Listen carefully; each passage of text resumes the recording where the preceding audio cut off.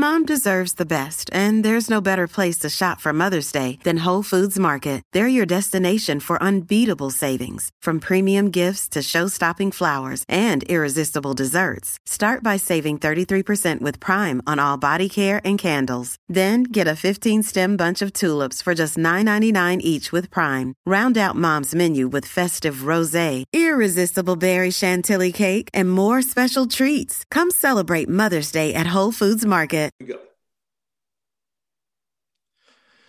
All right, so welcome back, everybody, to another episode of Cuatro Cuatro Dos. Once again, this is your boy Christian, and today I have a very, very special guest, somebody that, you know, I look up to, honestly, and I'm pretty sure a lot of people, you know, out there respect, just because he's been around the city so long, and, you know, his soccer knowledge is, you know, is second to none. So I got Glenn Davis. So how you doing, Glenn? Thank you for doing this. Christian, thanks for having me on the show. If longevity stands for anything and people finally get to know you, you know, you hang around somewhere long enough, somebody's going to know who you are. That's the way it works. Hey, that's good to know. And we're glad to have you. You know, there's so many people out there that, you know, they want to do what you're doing, but obviously not everybody's doing it with the same passion and with the same love. So we appreciate that, you know, as fans, as soccer people. So, you know, we want to say thank you, you know, first of all. But basically what I wanted to do today is just kind of, you know, go through your life a little bit, kind of, you know, ask you questions about how growing up, you know, in America, you know, it's a whole different, like, you know, I'm Argentinian. So obviously the way I see soccer is completely different, you know, especially here in the United States. It's a whole different, it's like a new game for everybody, you know, it's a new thing. The sport, you know, has grown so much since you were playing back in the 80s to today. You know, there's so many millions of dollars more. So I just wanted to see your perspective, you know, as growing up, you know, as a kid, you know, maybe playing as a child, and then going into college, and then, you know, becoming a professional, and then what you see the soccer today. But one of the things that I saw in your Wikipedia, you know, and digging through your stuff, was, you know, you grew up in New Jersey. So how was that growing up on the East Coast? And, you know, how was soccer back in the day when you were young over there? Yeah, so here's the real difference. And first of all, thanks for your show, Cuatro Cuatro Dos. Obviously, you're Argentine, so I must, you know, when it comes to the world of soccer. But, you know, things were completely different back in these days. And so I'm talking about the 70s. Which very much ages me, but soccer was not in the suburbs. It was not in Spring, Texas. It was not in Katy, Texas, to make an example here in Houston. It was basically around the inner city with ethnic groups that had brought the sport to America that they loved. So fortunately, where I was in New Jersey, I was close to a lot of pockets of ethnicity, whether it's areas that were all German, areas that were all Scotch, areas that were predominantly Irish. So that's where the soccer was played. I got a really great stroke of luck because I had somebody from those communities come out and become my coach, because I was out in the suburbs a little bit west of New York City. My father had moved our family out there. He was a Marine veteran. He wanted to get away from the city. And, you know, our ability to get this coach and then for him to bring us into those ethnic areas is really a lot how I became in love with the soccer. Now, the other key components were I had a brother who was an All-American goalkeeper. He got drafted in the North American Soccer League, and then I lived 20 minutes away from Giants Stadium. So I got to see Pelé, Beckenbauer. I saw Maradona come with Argentina when he was an 18-year-old kid after they won the 78 World Cup. So, you know, I had a lot of tremendous influences. That's just a great reminder that if you got a passionate youth coach, you got a professional soccer team in your town like the Dynamo, which should be a part of, and the Dash I would put in there, should be a part of player development for any youth club here, going to those games and seeing pros. Now, the Dynamo have a lot of work to do in that area, but these were the influences that I had. So now the game is all over the place. Now a kid from Alabama named Chris Richards, you know, can get signed by Bayern Munich and loaned out to Hoffenheim, right? So it's just incredibly different. The amount of people playing the game, the reach it has. It's become a moneymaker in the youth soccer community. So it's on a completely different level. And even from a professional standpoint, you know, the New York Cosmos were owned by Warner Brothers, which, you know, they had all kinds of money behind them, the Atari division of computers. And, you know, there were these other teams that were sort of mom and pop teams in the North American Soccer League trying to keep up with the New York Cosmos, who had Pelé, Carlos Alberto, Marinho, Giorgio Chinaglia, Vladislav Bogicevic, all these guys that just became gods to kids like me and guys like me. And of course, then we do the college route. And then, you know, I was fortunate to play a couple years in pro leagues, which was very different than it is now. You know, I mean, you know, the care that athletes get now, the knowledge, sports medicine, or, you know, equipment, gear. I mean, kids on youth clubs now had more equipment and gear than we ever did as professional soccer players. So it's very different. It allows me to have this lens, and it allows me to appreciate the way I came up in the game, because it was number one priority, the game and the passion for it. And that's why I've been able to spend a lifetime avoiding the corporate world. Right. Hey, that's good.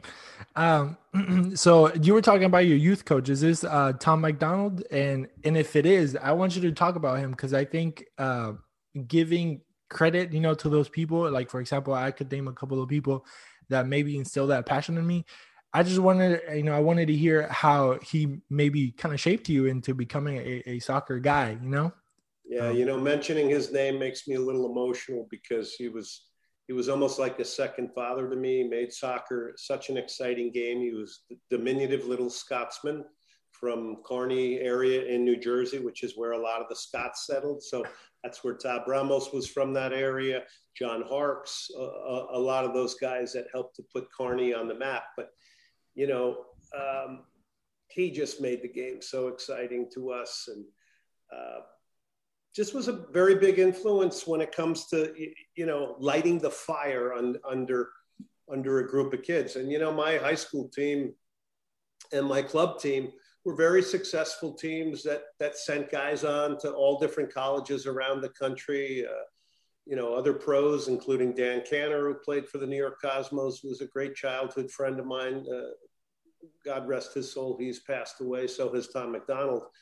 But just highly influential. And it just is a real simple reminder that, you know, if you get the right youth coach, forget about the club you're in. If you have the right youth coach, it can just threefold impress upon a young person. You know, it's just like getting the best teacher. I never forget, I went to Boston University on a full scholarship at first.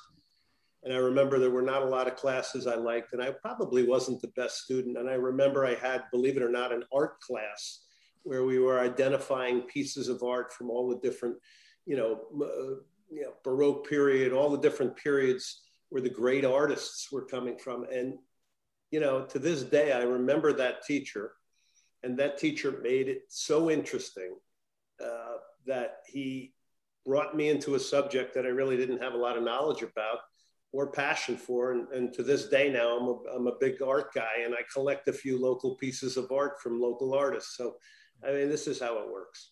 Yeah, that's awesome.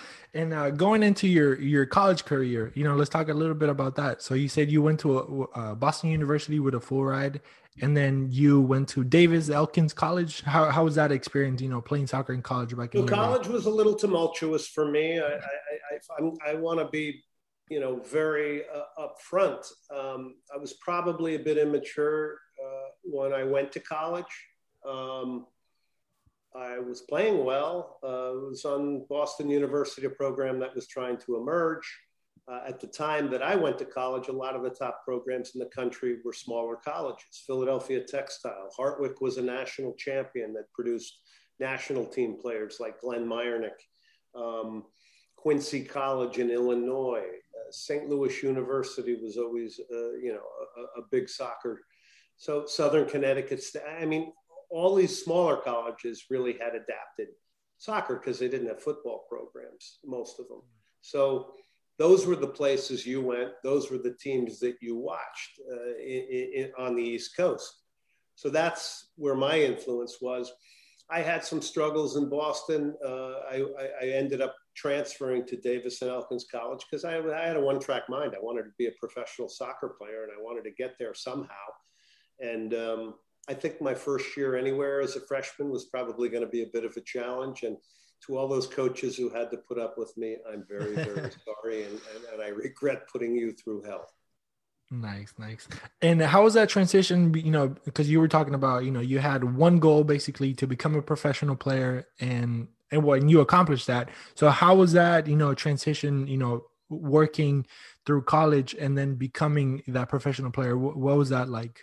Yeah, it wasn't easy. I had various college coaches. I have to say, I'm not sure about my development in the college game. I think, I had Trinidad and Tobago national team teammates, guys from all over the world, guys that were older because I went to an NAIA program. So a lot of ways, we all just love soccer. We were in the hills of West Virginia. We played in gyms in the winter. It's 4 feet of snow outside. We get all bundled up and we play in the gym for hours in the wintertime. A lot of it was self-driven.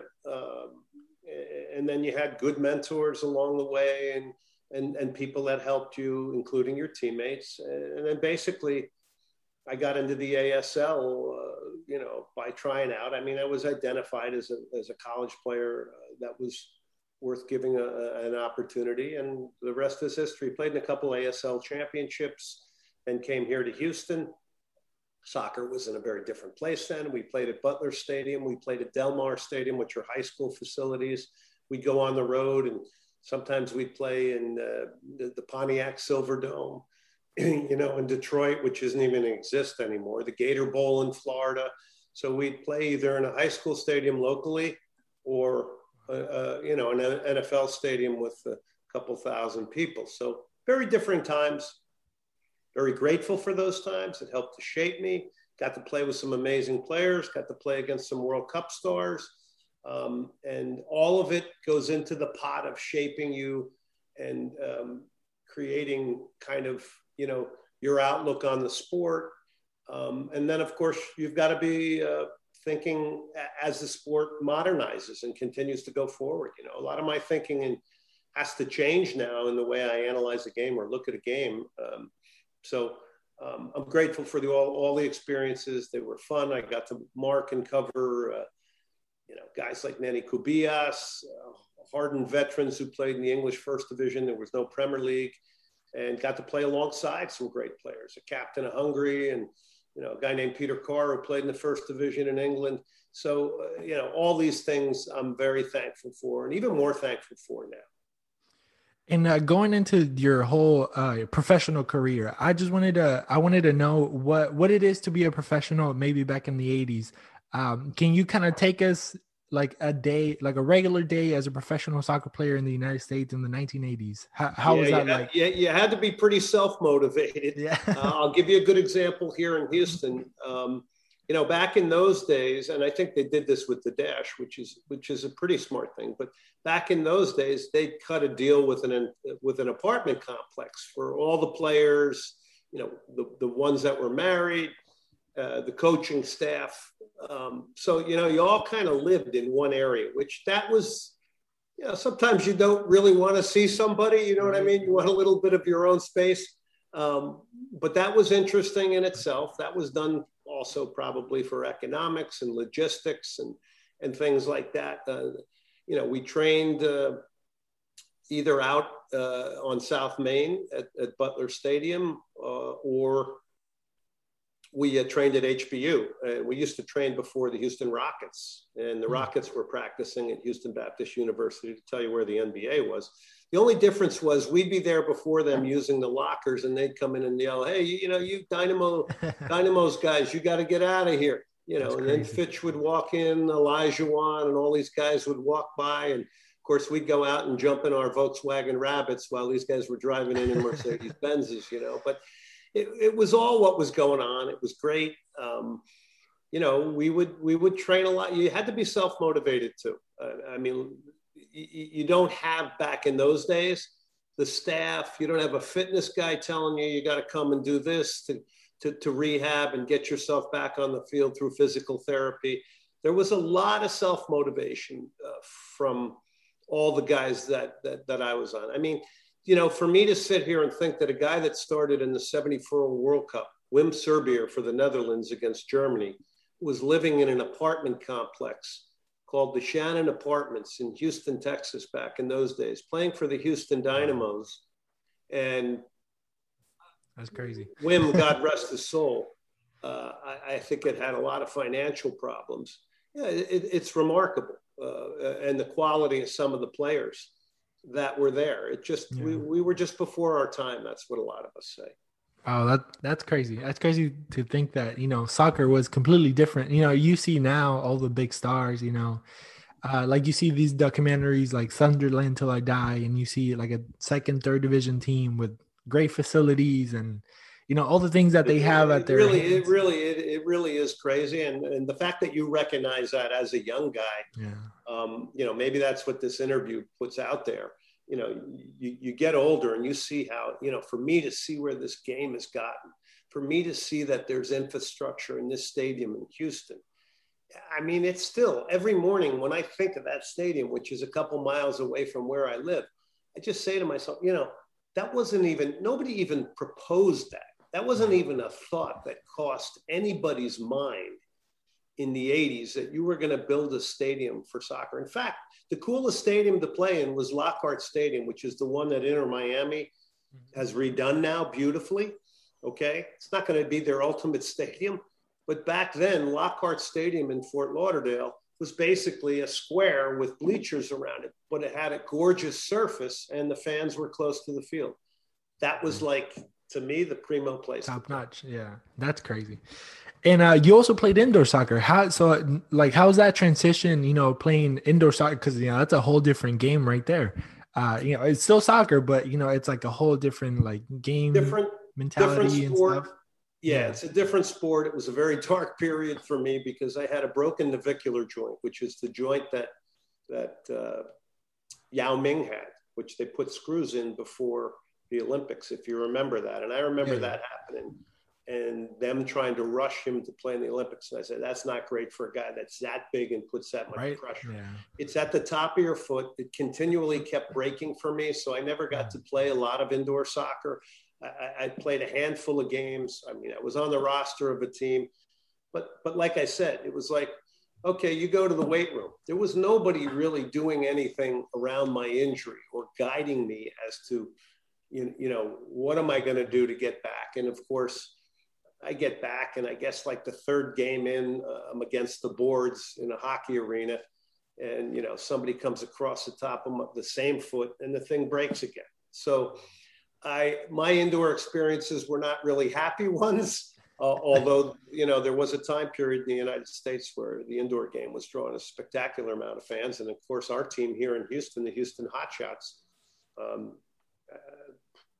filled the Summit back in the day, which is now Osteen's Church, but filled it on occasions and was owned by Giorgio Berlenghi and actually Alfredo Brenner, the brother of Gabriel Brenner. So yeah, indoor was a bit of a dark period for me, but that wasn't for everybody. But, you know, again, it's just another part of the experiences that make up your life. Interesting. That's very interesting because, you know, nowadays there's a couple of teams here in Houston, like indoor soccer teams, that they kind of do, you know, the whole traveling and there's a league. But obviously, I you know, it's probably not the same as it was back then. But I wanted to ask you like a more specific question about your position because you played center back, right? Which is what I grew up playing too, you know, back in high school and stuff like that. So I just wanted to, you know, kind of dig in a little bit into that. You know, how is it, you know, back in the day playing, you know, center back against, you know, the style of soccer was completely different, I imagine, to now. So like, what are the differences that you kind of see there? This episode is brought to you by La Quinta by Wyndham. Your work can take you all over the place, like Texas. You've never been, but it's going to be great because you're staying at La Quinta by Wyndham. Their free Bright Side breakfast will give you energy for the day ahead. And after, you can unwind using their free high-speed Wi-Fi. Tonight, La Quinta. Tomorrow, you shine. Book your stay today at LQ.com. Hey, it's Ryan Reynolds, and I'm here with Keith, co-star of my upcoming film, If, only in theaters May 17th. Do you want to tell people the big news? All right, I'll do it. Sign up now and you'll get unlimited for $15 a month and 6 months of Paramount Plus Essential Plan on us. MintMobile.com/switch. Upfront payment of $45 equivalent to $15 per month. Unlimited over 40 gigabytes per month. Face lower speeds. Videos at 480p. Active Mint customers by 531.24 get 6 months of Paramount Plus Essential Plan. Auto renews after 6 months. Offer ends May 31st, 2024. Separate Paramount Plus registration required. Terms and conditions apply if rated PG. Yeah, Eddie Robinson and I, because we're both former center backs, we talk about this a lot. And look, the game has gotten modernized. The position has changed. Basically, your job in my day was, I'm 6'2", was good in the air, break up plays, mark talented center forwards, get the ball and give it to the more skilled players, which, in this case on my team was a Yugoslavian guy named Les Shkreli, was a guy named Beto de Santos, his nephews, Gio and Jonathan, and, it was different. You marked somebody, you denied the turn, you won the ball, you gave it to somebody quickly, you moved up the field, you stayed central always because that's the main area you were protecting. The ball got out wide. You tried not to get dragged out of the middle. You tried to stay in the middle because ultimately that's where the ball is going to come and you want to be there, to be the guy that heads it away or clears it. I got a lot of great instruction from an English first division player that really helped take my game to the next level. In fact, help me become an all-star. But it's very different. Now we look at games, and I'm sure the Dynamo, and their center backs are going to flare out and leave a big space between them. So, a number 6 can come back in and be the playmaker and set play. So I think the positions changed. I think the qualifications for the position are changed. In some cases, I feel like people have become less of a good one-on-one defender, but maybe better ball players. In other words, as build-in play and setting play and passers of the ball, that kind of thing. But the position has evolved immensely. And again, I put myself in that situation and go, wow, okay, you would have been playing the game a lot differently if you were around right now in Major League Soccer. Yeah, it's a whole different thing. And I'm not, I haven't played, that long, but I can kind of see, the difference between me playing as a younger guy here in high school and then, how people play nowadays. It's only been like 10 years, but there's been differences a lot, especially with goalkeepers now playing with their feet more and stuff like that. So it's interesting. No question. Yeah. And then going kind of into that, you did a little bit of coaching. So, how was that, period in your life, going to the whole youth coaching? Wonderful period. It's funny. I had this conversation with the GM, Pat Onstad, and I did more than a little coaching. I did a lot of coaching. I did about probably 10 years. And, we built a program, a former teammate of mine, Tony Johnson, kind of from scratch. We just took a team every year and built it. And this is when the club model was developing and actually was started here in Houston by the Texans Soccer Club with an Englishman named Roy Reese and another guy named J.R. Lee was kind of Roy's right-hand man. And we just kind of modeled it after that. We became great competitors of those. Both clubs were putting players into Major League Soccer.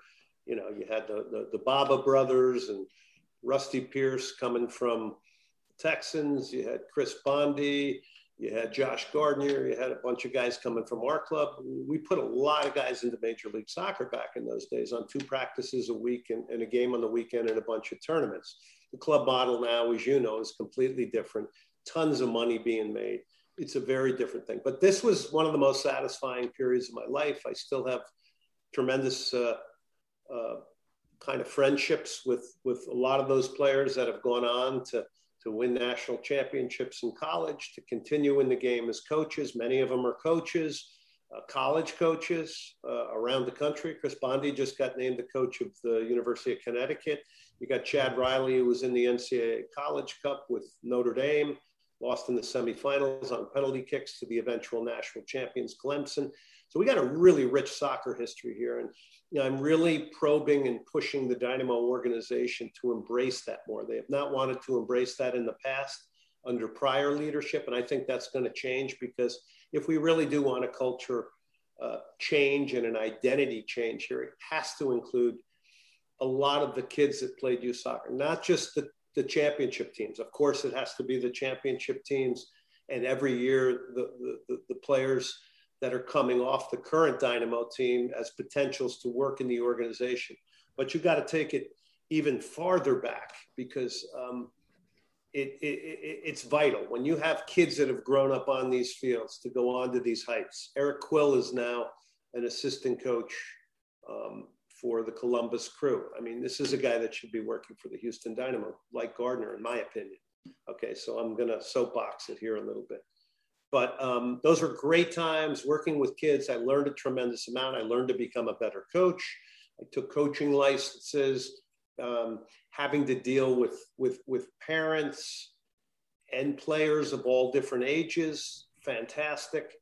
And really, I robbed from Peter to pay Paul. I mean, I took a lot of the lessons from my youth coach, and that's how all these great coaching trees begin. You know, I mean, there were lessons that are still applicable from my youth coach in the 70s that work today. Now, there are other things that don't work as well. Okay, but there are a lot of things that do. And at the end of the day, you know, lighting the fire of passion under kids, enjoying what you're doing. I absolutely loved coaching. I was out at Bear Creek Park, honestly, 6-7 days of the week. Absolutely loved every minute of it. Sometimes still yearn for those times. That's crazy. I also practiced at Bear Creek Park when I was a kid, so that's funny. Yeah, a lot of great players have come through Bear Creek Park. A lot of legends in their own mind also come through Bear Creek Park, but it's just incredible. I mean, you know, you think of that history of that field alone, and that's before we talk about Meyer Park and all the other facilities around Houston. When you think of the players that played, you know, on those surfaces out there as little kids, and have gone on now to be coaches of college programs, assistant coaches in Major League Soccer, have had professional careers, have gone and played overseas. It's incredible. And I really urge your listeners and people to not forget about the great soccer history. Don't live in it, but we do need to take pride in that. We have it going back to the late 60s. Seattle has found a way to cultivate it and use it as an overall big picture. Hey, look, we're all in it together here. Pride of Seattle soccer. Well, we should be doing that with Houston. And we haven't had the leadership in place that knew how to do that, or even aware of it probably, and didn't really want to listen to it. I think we do now, and I think we can change that. And that will really help to send an identity and a culture change that embraces, collaborates, works with the Houston soccer community instead of being divisive with it. Because right now, it should be better. It should be better. We should have all oars pulling in the same direction in the boat. Yeah, it's crazy that you mentioned, you know, the whole history of Houston, you know, being a soccer city since the 60s, 70s. And it's crazy because when I started, you know, doing this podcast, this show, the first thing I did, you know, was kind of go back and look and to see, you know, where everything kind of started in a way. And when you go back and you look, you're like, wow, we had a professional team way before, you know, this professional team. 60s. Yeah, there was soccer way before, you know, the city was, you know, the city that it is today. 60s in the Astrodome, which was it's crazy. Seventh or eighth wonder of the world. Right. There's still a few of those guys here in Houston. Billy Safidis is one of them. And they played in the Astrodome. I mean, prior to that, the first ever soccer game in the Astrodome was Real Madrid and West Ham United. West Ham United had, that was probably 67. West Ham United had Bobby Moore, who in 66 lifted the World Cup, the only time England won it. Can you imagine that? That's history. I mean, this is incredible history, and nobody knows about this. Nobody talks about this. Wow, that's insane. And by the way, I do want to make sure I say this because, you know, I'm kind of a conduit here, I feel, for a lot of people, even going back to those times and to, you know, to current people. We're all in this together, but there have been a tremendous amount of unnamed people that have done tremendous work building our youth community, our adult communities, and they have never been acknowledged. So I just really want to mention that there's a lot of people that were real builders here in Houston. Awesome. Yeah, we'll try to get as many as we can on this show. So let's do it. I can help you. Yeah, awesome. Thank you so much. And then just to kind of finish off, this whole new like phase in your career as a broadcaster, how did that spark up? And, how was it? Let me just go ahead and throw you all the questions in there. But how was it, calling World Cups and, Champions League, Serie A, you did the men's national team, you did Olympics, what are those experiences like? Yeah, I got tremendous opportunity. I got a lot of support from a lot of great people.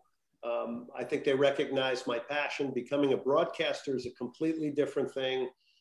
It became a third career, frankly. And it's now 25 years, 7 or 8 World Cups, networks like Fox, ESPN, NBC, Olympics. There was Fox Sports World at the time, which was taking in feeds from around the world, call it games. I was in the right place at the right time. I got to really cut my teeth doing a lot of games off monitors. Back in the early years of MLS, I was doing color. I started as a color analyst, and I was doing it for a couple different teams: Kansas City, Tampa, the Dallas Burn, whole bunch of teams, working with tremendous guys like Bill Land, Brad Sham, a whole bunch of different tremendous historic broadcasters. So I was a really, really lucky guy. The timing was right for me. It may not have been right as a professional player with the height of the league, but it was as a commentator. So it led to a lot of opportunity, college games, international games, all that you mentioned. Ricky Davis, the former Cosmo guy, and I used to do Serie A games on the weekend in Los Angeles. So I was flying out there a lot, and just it's a wonderful medium to learn. And I really thought I could be a very, very good analyst. I tied in the youth coaching to that and getting coaching points across with clarity. But then, with the changing tide and a lot of the 94 guys coming out, I kind of figured, wow, I better learn how to do play-by-play because, a lot of these guys, based on their name, their notoriety, are going to end up grabbing the color positions. So this may be very versatile. I can host, I can do play-by-play, which is really my bread and butter now. Got a couple radio shows. If I had to step in and be an analyst, I could do it in a New York Minute. I've learned and understand the business more. I have great conversations with the Dynamo TV director who heads up the TV side and the radio side of it, Brock Jessel. I think I have a lot of things to add there when it comes to overall production now, because I've learned that. The beginning did not know that. Green as could be, had no clue what I was doing, and opportunity came. So it's awesome. Taken me around the world, the stadiums in Central America, stadiums in Europe. It really is pretty remarkable because I was not trained for any of this. That's amazing. I'm kind of getting into that a little bit now, just doing that on the weekends on a friends league. But it seems amazing, also the opportunities that come with it, like you said, traveling and getting to know people and just watching soccer, which is probably the best thing, you just sit there and watch. It's a pretty good gig. It's a nice gig, right? You put a lot into it, you care about it. I think people, I hope people connect with my passion, my seriousness, my love of the game. Those are the things that I feel, I do get a little critical, but I do it in a healthy way. It's never to assassinate anyone's character. It's because I care. And, we all sometimes want things to be different and want to see things accelerated specific to this market. And I like some of the changes that we're seeing now with the Dynamo. Yeah. So I didn't want to get into the Dynamo because I know we could probably talk for hours. Oh, we could talk for hours. Yeah, and I know okay. That's a good thing. By the way, the general manager Pat Onstad likes to talk too, and I think if you heard my Soccer Matters show this week, we had Pat on, we had the new coach Paulo Nagamura on ESPN 97.5, and we also had on Asher Mendelson, who's the new technical director. These guys are transparent. They're communicative. They're talking. They're not hiding. This is great. They're not afraid of a couple of difficult questions. And this is the way to turn it around. Prior, we've been hiding. We have to give Tab Ramos a lot of credit because Tab brought to the coaching position tremendous transparency. And I think he set the tone there. You are not coming back without being transparent, without communicating to what's left of your fan base and to the media. If you don't do that, you got no chance. You know, the fact that we had closed practices under a coach in the past is an absolute joke. And to allow that was an absolute joke. Okay. Right. Not mincing any words here. Okay. But it's frustrating when you care about this market, you care about the sport, and you feel like people don't.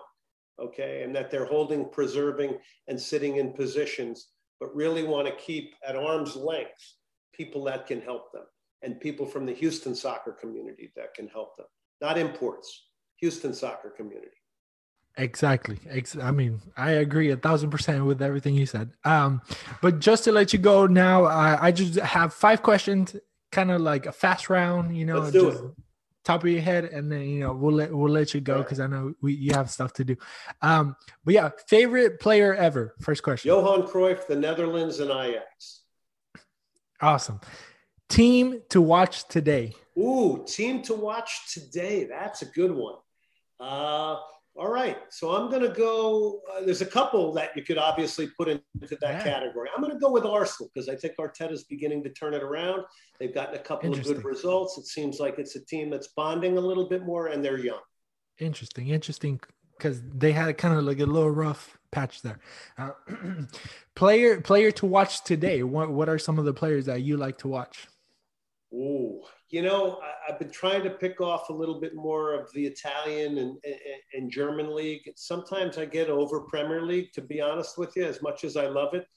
I think the players that I'm really keeping an eye on is the American player, because I think we're in unprecedented times. So, you know, Ricardo Pepi going to Augsburg. I'm obviously keeping an eye on him with the transfer fee and everything else. And all the Americans in Europe, because ultimately they're coming back to be a part of our national team.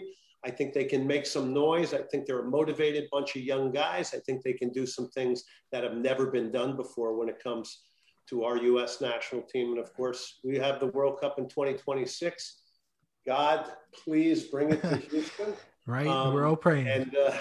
And I know you're with me on that one, Christian. Yes, I am. But my eyes on these young, ambitious U.S. players right now. Awesome. Question 4. What is something that you like about Houston soccer, or the best thing about Houston soccer? The best thing about it is the many years of, you know, since I'm a little bit older now, seeing all the people come out of the youth community that are making noise in the game, whether they're coaches, whether they're working with youth clubs. I love that sort of compounding nature that comes with a great soccer community. And of course, the multicultural thing here. Look, I'm talking to an Argentine right now who loves the game of soccer, right? I'm a guy that grew up in New Jersey. We all have a common bond. We're all like-minded individuals. We're all passionate about the game. It's our game too. It's an American game now, okay? Yeah. As well. So that's the thing I like about the soccer community. I just think we have to galvanize it and bring it together. Awesome. And last question that I think everybody wants to know is, who is the better defender, or who was the better defender, Glenn Davis or Eddie Robinson? Oh, well, the more decorated one is going to be Eddie Robinson. We did have a lot of similarities, that we did have some anger management issues probably, but that's what came with the center back position in those days. So I'm going to give a nod to my man, Eddie, but, you know, different times and differing places and differing experiences for both of us. And, you know, for me to see, you know, when I was looking at those players that came in from San Jose, that we got gifted that team, that was a gift. We didn't build that team. That was a gift to Houston, right? And those guys were a tremendous bunch of guys, and Eddie was one of them. But when I look at that team, and I remember them complaining about the locker room at the University of Houston, and I'm saying to myself, well, hell, we didn't even have a locker room. We had to share it at U of H. And, you know, we had the Rockets drop kicking us out of there before we were done taking our shower. So, you know, it's all from your perspective, right? Right. Yeah. And when I hear people complaining about salaries, I'm going, oh, wow, I made $1,000 a month in an apartment. It's all really relative to our own experiences. And I think the real challenge is for us to get out of our experiences and go directly to the things that we all know and were taught, and be able to see it in a bigger picture. And, that's just a fun example of, you look ahead. Now you look at, now Eddie's going, my God, look at what these players have, right? I mean, this is the way it goes. For me, I can't even believe it, right? But it's very different. It's also very cool to watch it progress. Awesome. Well, Glenn, thank you so much for your time. Thank you for jumping on and, kind of sharing a little bit of your story here on the show. And if you want to just let everybody know, I'm pretty sure everybody knows where they can listen to you, but if you want to just go ahead and let everybody know where they can listen. Giving me the vine for shameless promotion. All right. It's Soccer Matters on ESPN 97.5 and 92.5. We'll be on next Wednesday, but generally Tuesdays. And I don't know if people know that I have another show on in Austin on the Horn. And there is a lot of Austin FC talk. I mean, obviously, if you're doing a radio show up there, you have to cover. Don't get upset, Dynamo fans. Just a guy going into another market doing radio, trying to spread the lore. In fact, there is some Dynamo talk up there as well. And you get a sense of what's going on in Austin, too, and other markets. It's just another hour of more soccer content. And you can hit me up on Twitter at Glenn Davis Soccer, at Soccer Matters GD, same thing on Instagram. Awesome. But thank you everybody for tuning in. Don't forget, you can always follow 442, at 442 on Instagram and Twitter. And thank you guys for everything. And we'll see you guys next time. 442. Thank you, Christian. Exactly. Thank you so much.